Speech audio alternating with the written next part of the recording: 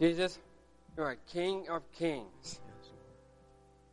The name of the Lord in heaven, in the kingdom of God. For this good people down on earth. In the name of the Father, and the Son, and the Holy Spirit. Amen.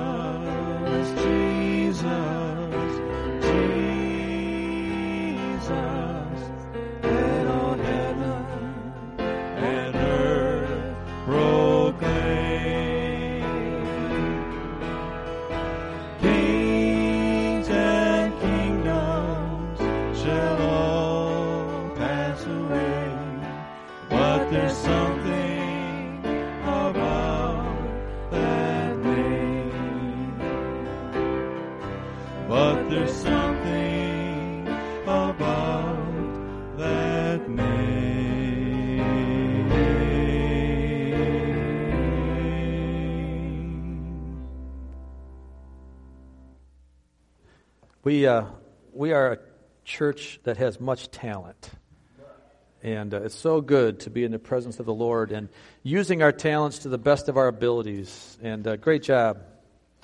Thank you so much for your faithfulness and your giving. Thank you so much for being here today. We are just excited to look for what the future has for us. At this time, I want to play a little video to kind of set the tone for the message today. So Larry, if you would go ahead and play that little 3-minute video.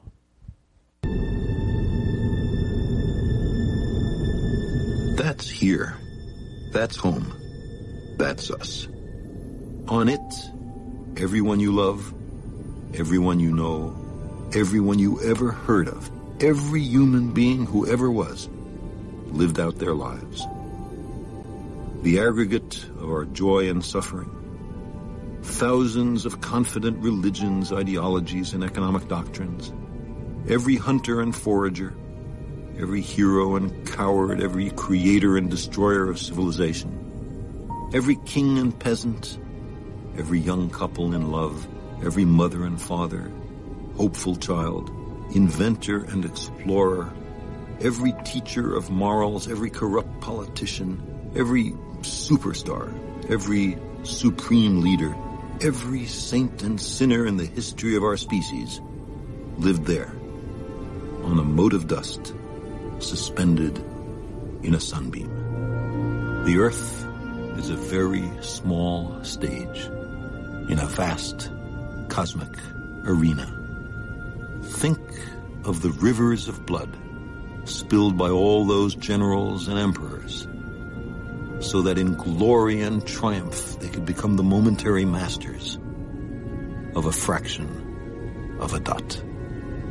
Think of the endless cruelties visited by the inhabitants of one corner of this pixel on the scarcely distinguishable inhabitants of some other corner.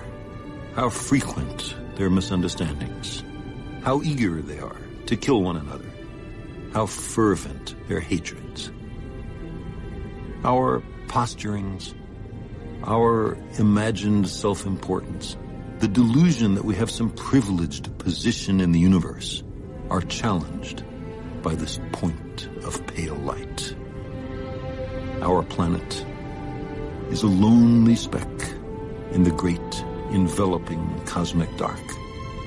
In our obscurity, in all this vastness, there is no hint that help will come from elsewhere to save us from ourselves. The Earth is the only world known so far to harbor life. There is nowhere else, at least in the near future, to which our species could migrate. Visit? Yes. Settle? Not yet. Like it or not, for the moment, the Earth is where we make our stand. It has been said that astronomy is a humbling and character-building experience.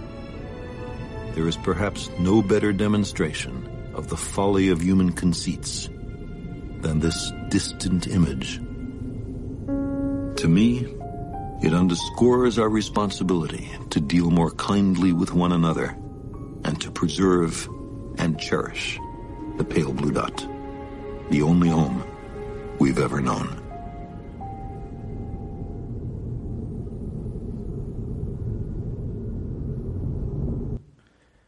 Now, this video may seem like a very strange way to start a message. Maybe the strangest I've ever used, maybe. Clearly, this was not a Christian-done video. This was a video done through science, and I think everything he says is true for the most part, though. There is no help coming from other universes to come to humanity here. And it shows me that there truly is a hopeless existence without Christ. Without Christ being in our life, what really is there? It showed that this point is very relevant to the message that we're going to make today as we continue to talk about our mission statement to be heavenly effective through earthly relevance, that God sees us as an amazing part of a creation, even though we're so insignificant in the universe. We're so small to the point that we just fade away into the blackness, into the vastness of universe. Our earth just fades away, but yet God has a plan for us. He sees us, He knows us. Even though we failed Him, even though we have given the rule of this planet over to the enemy, God has a redemptive plan for it. And His plan is to restore all things. And the most amazing part of that plan is that He's including us in it. We are partners with Him in the restoration process. And that brings us back right full face into the mission statement that we have, to be heavenly effective through earthly relevance. What does it mean? And how can we take our position in the cosmic vastness of the universe and then see our significant point of where do we belong? Where do we do? What's our role? What's your role? What's my role? What's this church's role in our society?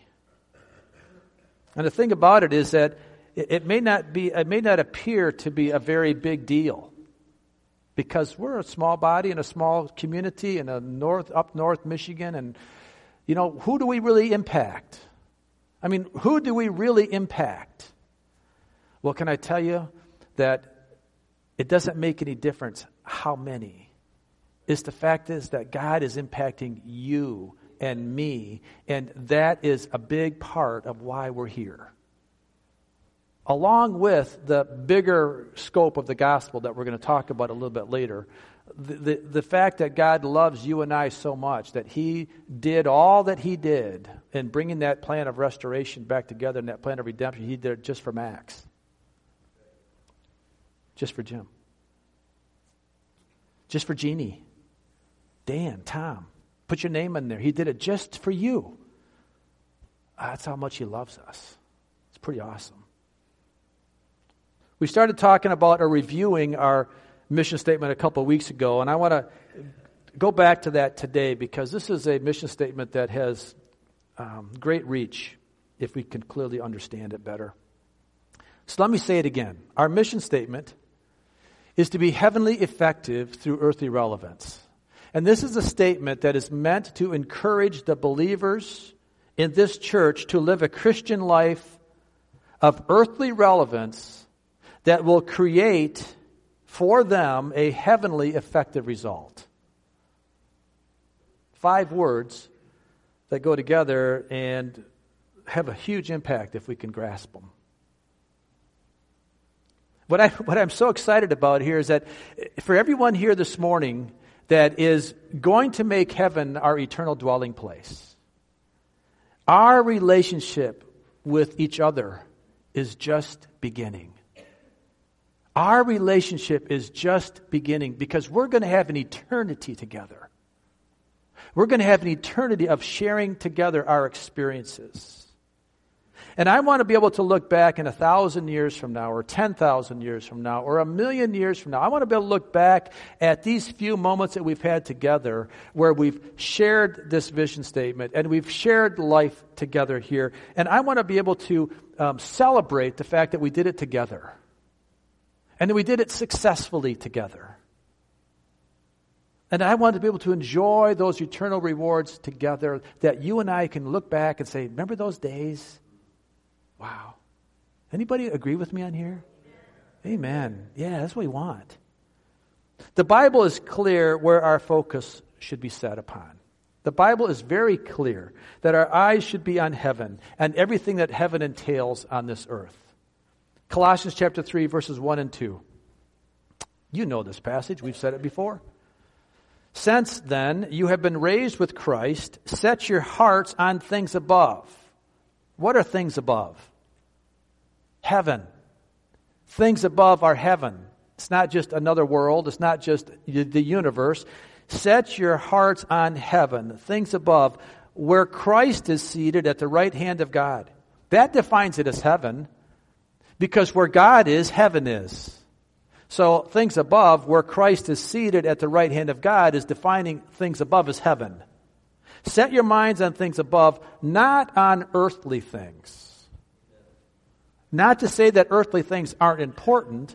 It's just that we don't set our minds on them. We look at this as a journey through earthly things. But yet what we do in earthly journey is very important. And we're going to talk more about that. So it's one of these, I love the mysteries of God and how He goes down this fine line all the time of extremes. You know, we are to set our minds on heaven, but yet we're to be actively involved in earth. But yet I don't set my minds on earth because my mind's set in heaven. And what I do on earth is going to impact my heaven. And that's so cool when we can look at it that way. And so what are we supposed to be doing here? Well, read down a few more passages in that same chapter of Colossians chapter 3, verse 23 and 24. It says, whatever you do, work at it with all your heart, as working for the Lord, not for men, since you know that you will receive an inheritance from the Lord as a reward. It is the Lord Christ you are serving. So we are to be having our minds on heaven, but yet actively working in this earth. And working as if we're working for the Lord, not for ourselves. And as I've stressed before, and will continue to stress always, we are not working as a way for our salvation. This is not a works-based salvation message. This is working as a result of the promise that we have and that we are heaven-bound. It is a totally different motivation for potentially doing the same thing with a totally different result. I mean, my result, as I work for the Lord because I'm saved, I will have eternal rewards and positive outcomes.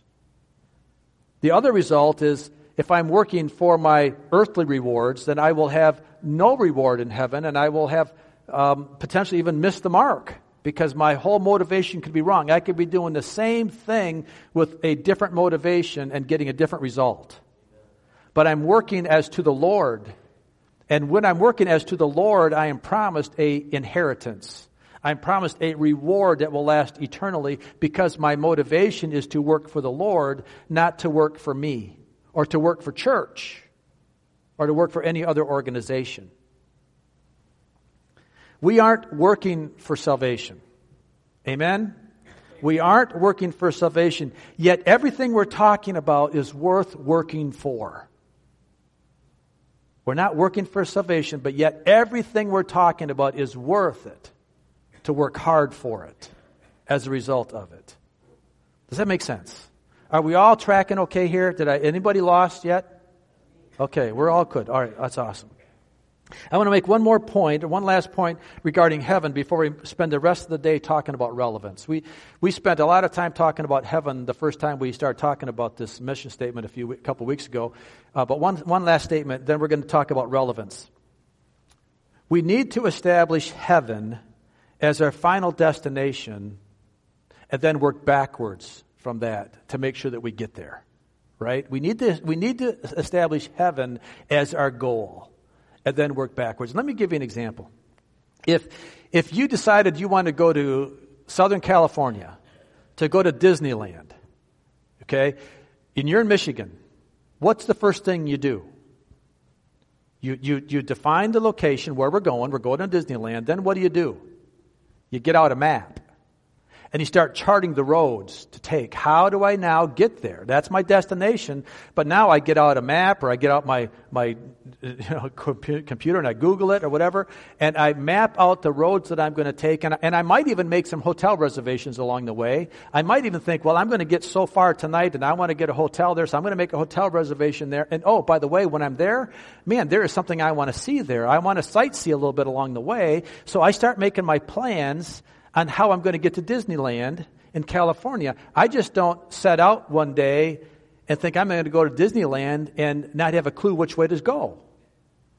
I mean, I'm not going to, it makes no sense if I'm going to go to Disneyland and I head up to New York. I mean, I'm not going to get there unless I have the way to get around the world and circumvent the whole globe to get back. I have to have a direction. So that's the same thing with heaven, guys. We just don't live a life here haphazardly thinking that someday I'm going to get to heaven if I'm not making it my eternal destination. That's why we have to set our eyes, we set our hearts on things above. My heaven is my eternal goal. But now I have to live life. I have to go on the journey to get there. All right? That's what we're talking about now. So now we need to get into our mission statement to mean, what does it really mean? Okay? To be heavenly effective through earthly relevance. Now, we've had this mission statement since 2009. That was one of the first things I did when I started to pastor here, was to feel, I prayed for the mission statement, and I believe that's what the Lord gave us. And over the years, I've had a lot of people come up and say, that's confusing. I don't get it. So it's okay. And it is okay that we have to think about something and work toward trying to understand something. But as we truly understand what this statement says, I hope that we're getting the understanding that everything we do in earth has eternal consequences. And this mission statement hopefully is making it clear to us. That it's reminding us that what I'm doing today has a consequence eternally. And I can have a positive or a negative consequence depending on what I'm doing today. Not everything's going to be positive if I'm doing a negative thing, all right? If I'm planting corn, I'm going to get corn, not carrots. You reap what you sow, right? So we have to be aware of that. And the enemy will do everything he can to convince us that our time here on this earth is all about us. It's all about me enjoying my life here. It's all about me enjoying my days, and that I don't really have to work for eternity. I don't really have to work for heaven, because, Jay, you'll get there, and when you get there, everything's going to be fine. No, it's all about you being happy. It's all about me being happy in this moment. The enemy says, leave me alone. Leave me alone and let me have my life. I don't need your directions. I don't need your intentional living aspect. No, leave me alone. The enemy is coming to people all the time. And it's very obvious that people are saying, just let me live my life. Yeah. I'm reading a book for the Colson Fellows that fits perfectly into the direction that the Lord is taking this church in our mission statement. And I want to just read a quote from this book. The title of the book is Kingdom Calling, written by author Amy Sherman. And in this, she quotes Doug Spada, who was the leader of Worthlake Inc. And I want to read this quote to you because this kind of helps us set the tone for where we're going. Doug Spada says, "From this day forward, I would like you to think of your local church as an aircraft carrier. Unless our churches assume the rightful and biblical positions in the battles we face in the workplace, we cannot fully advance. It's only as the carrier arms, equips, briefs on the battle plan, fuels the jet, and then launches the pilots out on their mission that they can assume their maximum dominion. Unfortunately, many of our churches operate like a cruise ship. Think about it. What do you do on a cruise ship? You go to be entertained. You eat a lot. And there's very little accountability. And think about a cruise ship. It goes out, hits a couple points, it comes back to the very same place, rarely advancing forward into new territory. If the enemy of our souls can disarm the carrier, confuse the pilots, break the catapult system, then we essentially continue to function as a cruise ship. God may very well be asking you to be a catalyst for work-life reformation in your church. The church is not a cruise ship, but an aircraft carrier. Pretty insightful words, isn't it? What a great analogy. That many people look at church as a way to come in and just be entertained. Let's go on the cruise together. Let's go out to the points of destination of fun and come back and get off and we can go home. Let's not take new territory.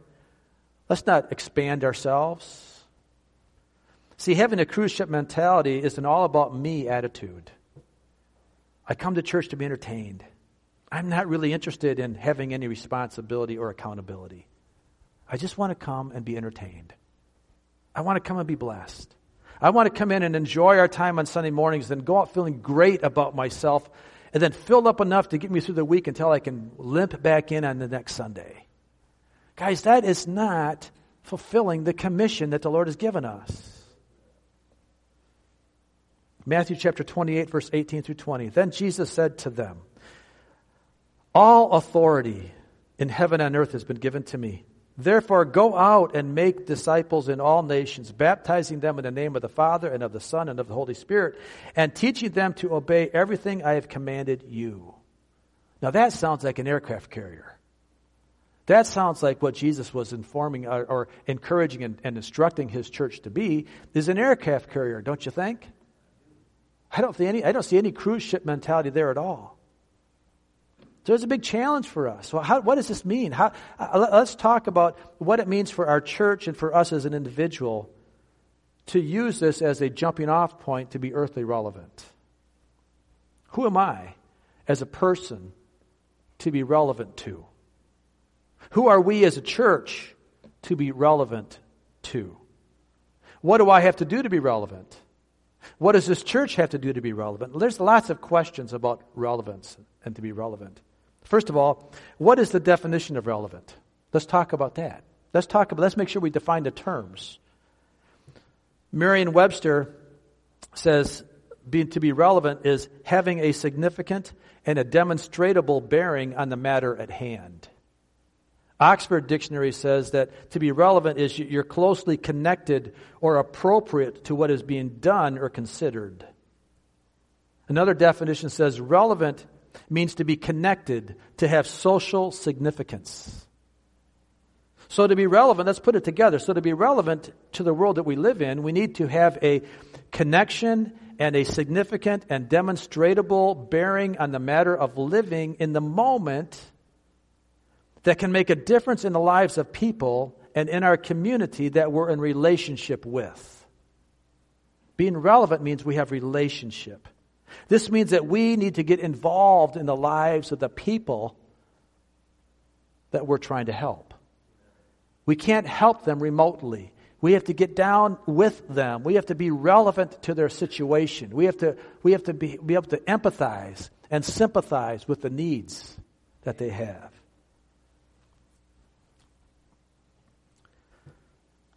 We have to have friends. Now, I get it. Most of us here in this room right now may be saying, you know what, I don't know many people outside of the church. I don't have many friends that aren't Christians. So how does this apply to me? Well, I get that. For most of us that have been living Christian lives for quite a while, maybe we have somewhat isolated ourselves, and we are not really into that worldly relationship mode. But let me ask you the question, though, because the Lord is going to ask us someday, and how are we going to answer the Lord when we have to give Him account of our social relevance and how we lived out the Great Commission? Because He is giving us all that Great Commission. That Great Commission just wasn't for the pastors. It just wasn't for the leaders of the church. It was for all of us. And for those of us here that are still in the workforce, you have an untapped resource of social relevance potential right where you work. Think about it. Over a career of working 30 to 50 hours a week, that calculates out to about 95 to 96,000 hours of being on a job. That's 96,000 hours of being with people that are not Christians, potentially. 96,000 hours of your time that you can spend with them, in front of them, being relevant to them, trying to show them how you can help them through Christ. That's a lot of time to be mixing with people that you don't consider your friends. But are they your neighbor? Absolutely. Are we responsible for them? Absolutely. So this isn't just about your little pod of friends. This is about the influence that you have as you walk in this world wherever you rub shoulders with. And so maybe you're not in the workforce. Maybe you're retired. Okay, well, you go to the doctor's office. You go to the grocery store. Wherever you go, you're going to be running into people that they're not your friend, but you need to be relevant to them. You need to be carrying out the gospel message or whatever that Great Commission is, however you can live it out. That's your relevance. What do we do in all those hours? Well, I don't know the answer for you and your specific job. I can't tell you that. But maybe what we have to do is maybe we have to start spending some more quality time before we go into that workplace or before we leave our house that day, and asking the Lord for daily guidance in what He would have me to do that day wherever I'm at. Lord, make me relevant wherever I go. And maybe we need to look at our devotional time as more important about, rather than coming to God and say, God, here's my list of wishes. Here's all my desires. So instead of me praying for all my desires all the time in my devotional life, which is good to do, I'm not saying you shouldn't do that because the Lord asked you to do that, but maybe we should spend as much or more time saying, Lord, what is your will today? What's your will for me today? What do you want me to do wherever I'm at? Whoever I'm with, what do you want me to say? What do you want me to do? What do you want me to give? What action do you want me to live in? How do you want me to be seen by people around me? And maybe we should spend more time asking the Lord for His will than for our wishes and our desires. Now, when I start doing that, get ready to be relevant. Get ready to be engaged. Get ready to be used. And don't let that make you afraid. And don't let that put fear in you, the fact that God is going to use you. Because when He uses you and you're in step with Him, it is not hard. It is just living out your life. As a Christian person that loves Christ, you're just living it out. And actually it becomes very rewarding and very fulfilling. Have you ever thought about your devotional time like that before? If you haven't, I encourage you to think about it that way. Relevance is all about relationship. One really can't be relevant to people or even to God until we have relationship with God and we have relationship with people. That's the connectivity we need to have with the people around us and with God. We need to have that relationship. We're given a good instruction in Matthew. Jesus talks in Matthew chapter 22 about our motivation. Beginning of verse 37, Jesus replied, "Love the Lord your God with all your heart and with all your soul and with all your mind. This is the first and greatest commandment. And the second is like it." What is it? Love your neighbor as yourself. So obviously, we see the responsibility we have in relationships is about love. I need to love people.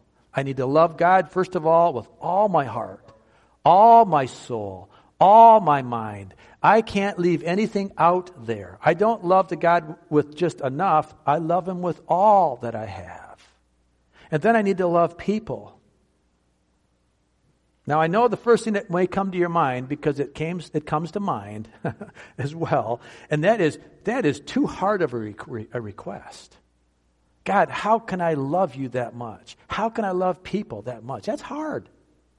And so many of us said, hey, it's too much to ask, too much required, so there must be a different way. There must be a way around that command. Let's find the shortcut. Let's find the other way around it. Well, if you're thinking that, where is that coming from? Can I tell you that thought process is not coming from God? Because God would not give you a command and then give you a workaround. He would not say this and then give you the the thought that, oh, there must be an easier way. No, I will just tell you that it's God's desire that you love Him that much, and it's God's desire that you love people that much, and then it's God's promise to help you do it. He's not asking you to do something that He's not going to give you the ability to do. He's commanding us to love extremely, but He's going to always say, I'm there to help you in the process. Because I can't do it on my own. And as soon as I do it on my own, then it becomes about me, and that's not good. Love is the key to being relevant. Love is the key to being relevant. That we are connected close enough to people. That we're connected close enough to Christ that we can sense His desire. We can read His heart. He speaks to us through His Word. He speaks to us through our prayer time. He speaks to us through people. We read His heart, and then we do what He's asking us to do because we are that close a relationship with Him, and then we have relationship with people, and we know how to feed into their life, and that is being relevant. That is being earthly relevant as we do that. And the best news yet is that being earthly relevant means that we just have to be heavenly obedient. We make it too hard. I'm going to tell you, we make it too hard. We need to be heavenly obedient, and we need to be committed to following Jesus in the everyday small things in our life. The everyday small things.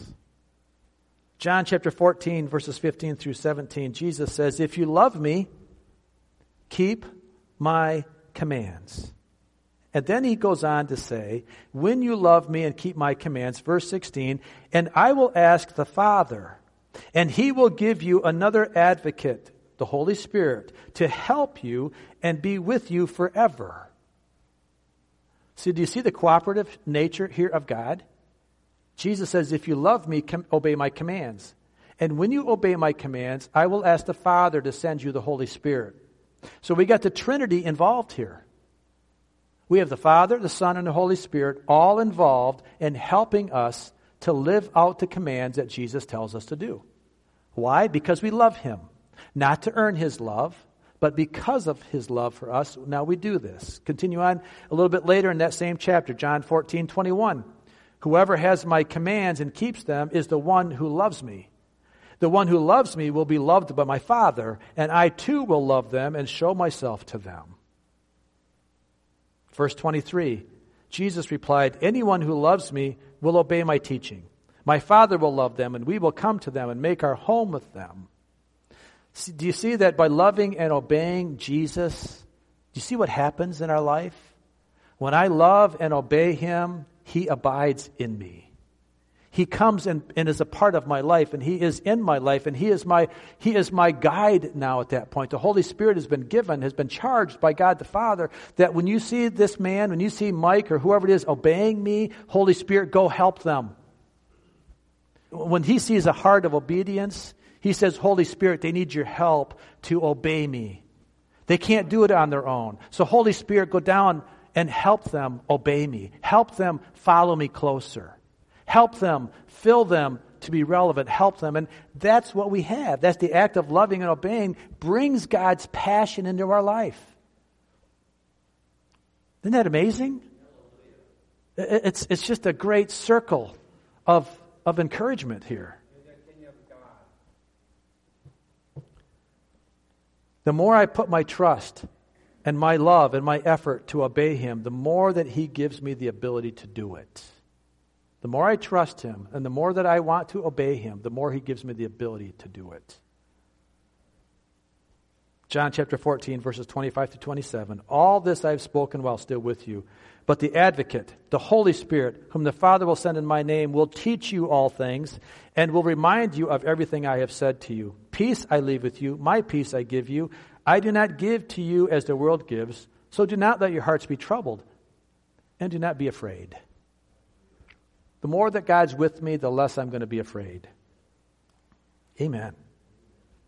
It makes it very clear that we can do nothing on our own. John chapter 15, verse 5. I am the vine, you are the branches. If you remain in me and I in you, you will bear much fruit, because apart from me, you can do nothing. That's that relationship we have. That's that relevant relationship with the Lord, that as I have the Lord in me, and I have Him in me by obeying the commands of Christ, and then the Father charges the Holy Spirit to go down and be with that man and abide in him so that he can bear much fruit, because as we abide together, we're productive, we're effective, we're relevant. Yeah, so good when we see it that way. It's so good. And here's what's really cool about this. That being relevant doesn't require us to do the big things. So many times we don't do anything because it's not big enough.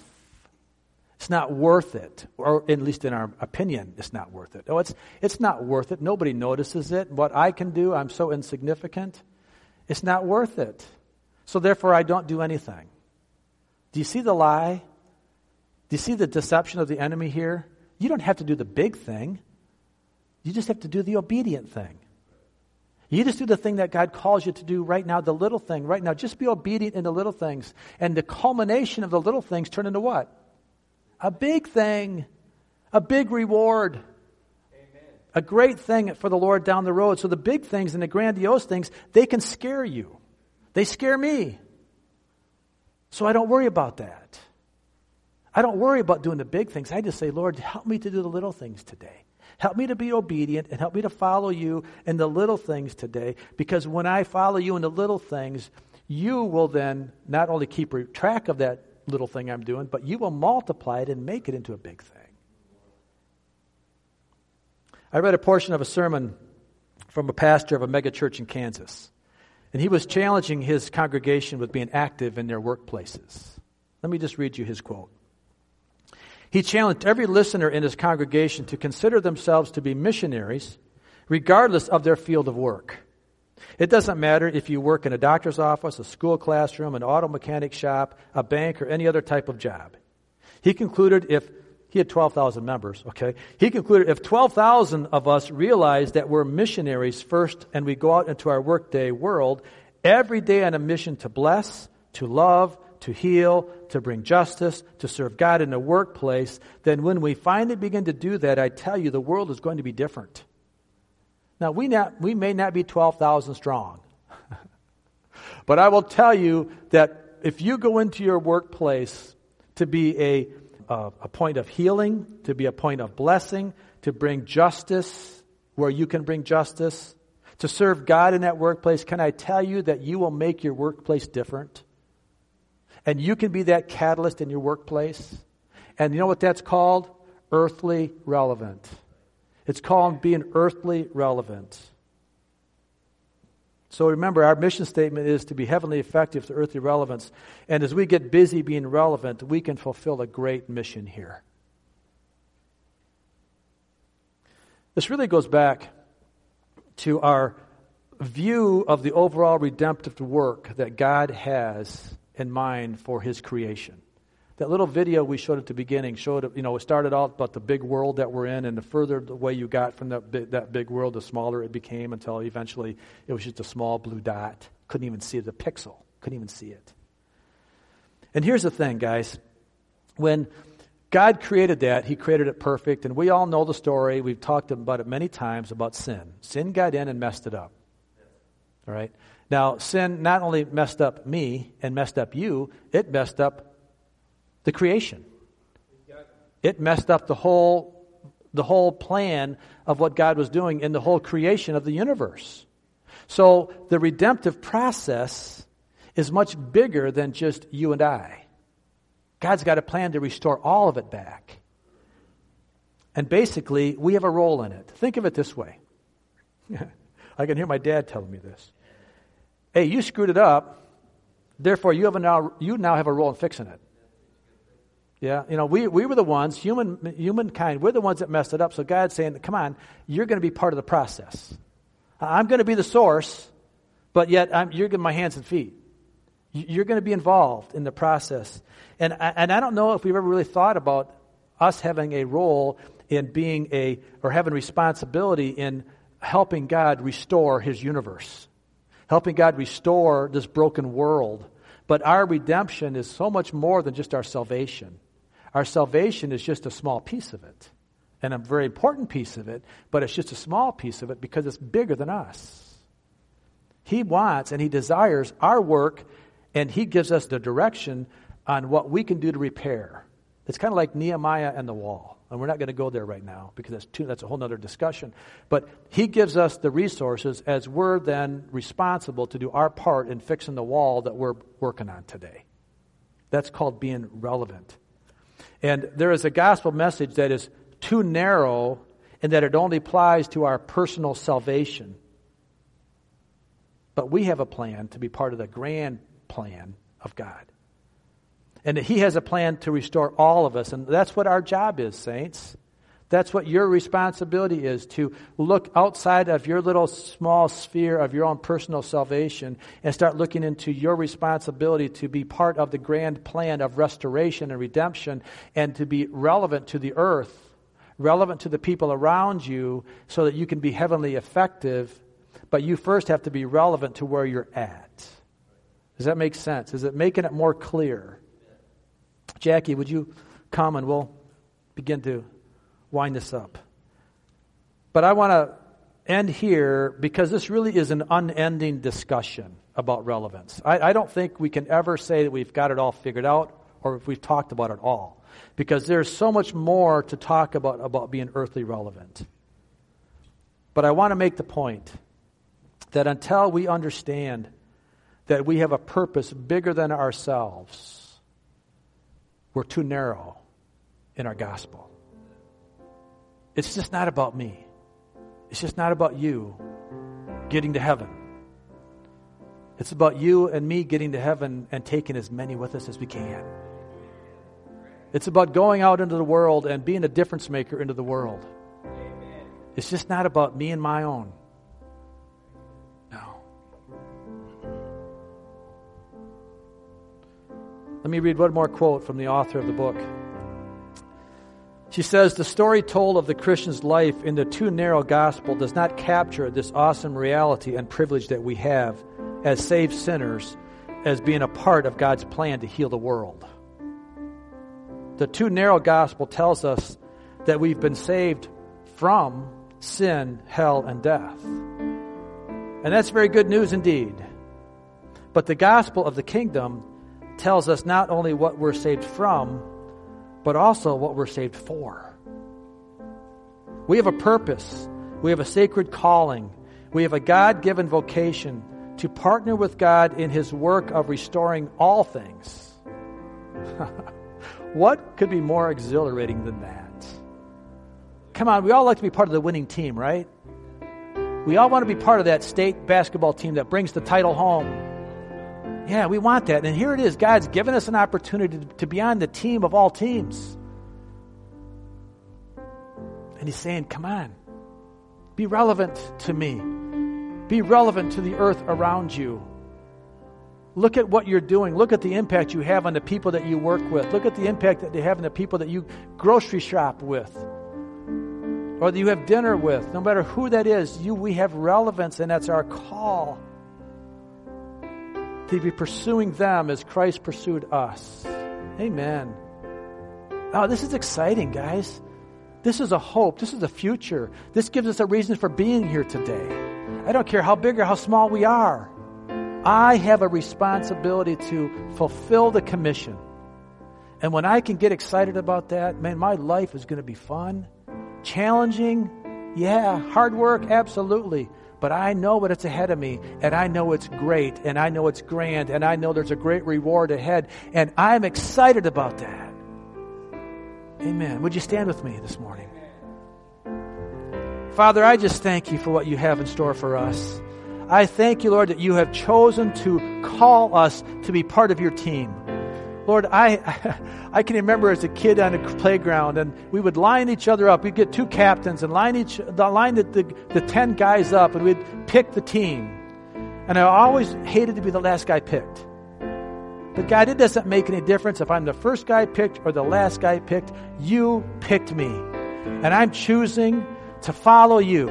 I'm choosing to be on Your team, and I'm choosing to put my best effort into this, and I am going to work hard. I'm going to work hard for the kingdom today. And I'm going to celebrate the victories with you.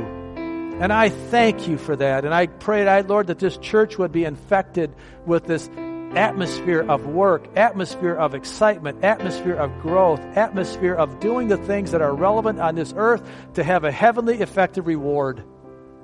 It's what we desire. It's what we want. It's what we're asking for. In Jesus' name. Amen. Amen. Let's sing the song that Jackie's playing, and let's just celebrate it a little bit this morning in Jesus' name.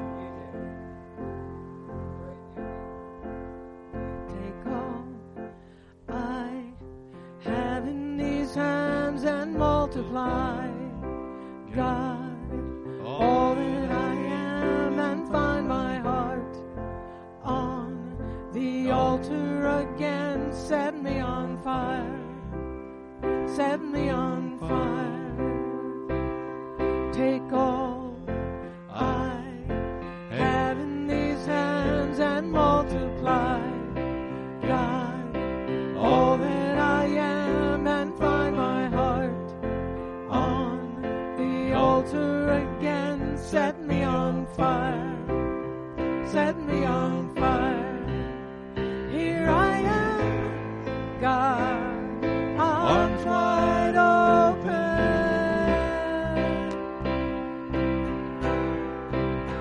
pouring out my life, gracefully broken.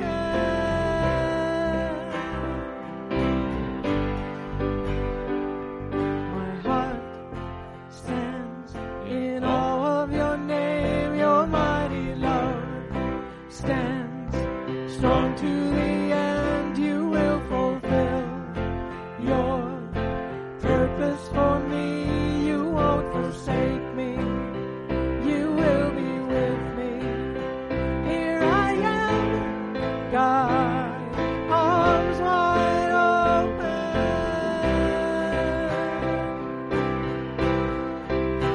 pouring out my life, gracefully broken.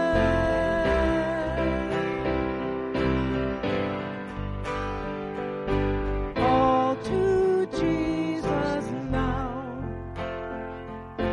All to Jesus now. Holding nothing back. Holding nothing back. I surrender. I surrender. I surrender. I surrender. Here I am, God, arms wide open,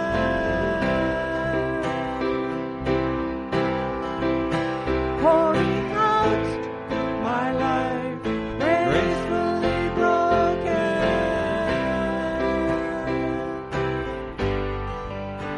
Here I am, God, arms wide open,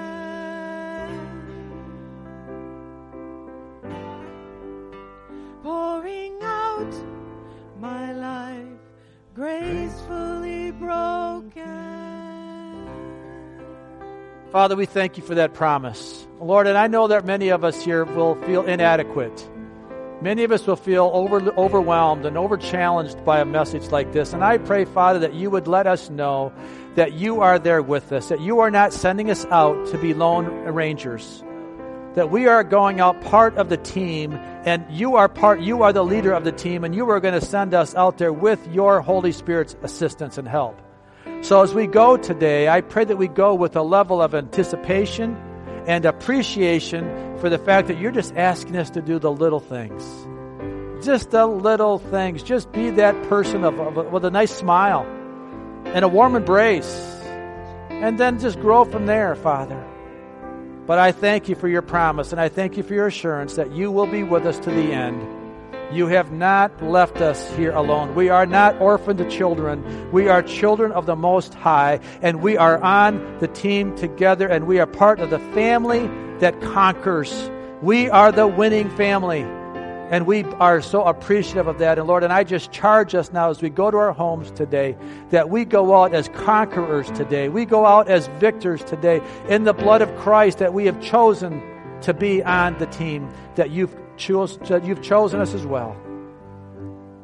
And we accept the challenge. And we look forward to the testimonies that are coming. In Jesus' name, amen. Amen. Be blessed as you go today.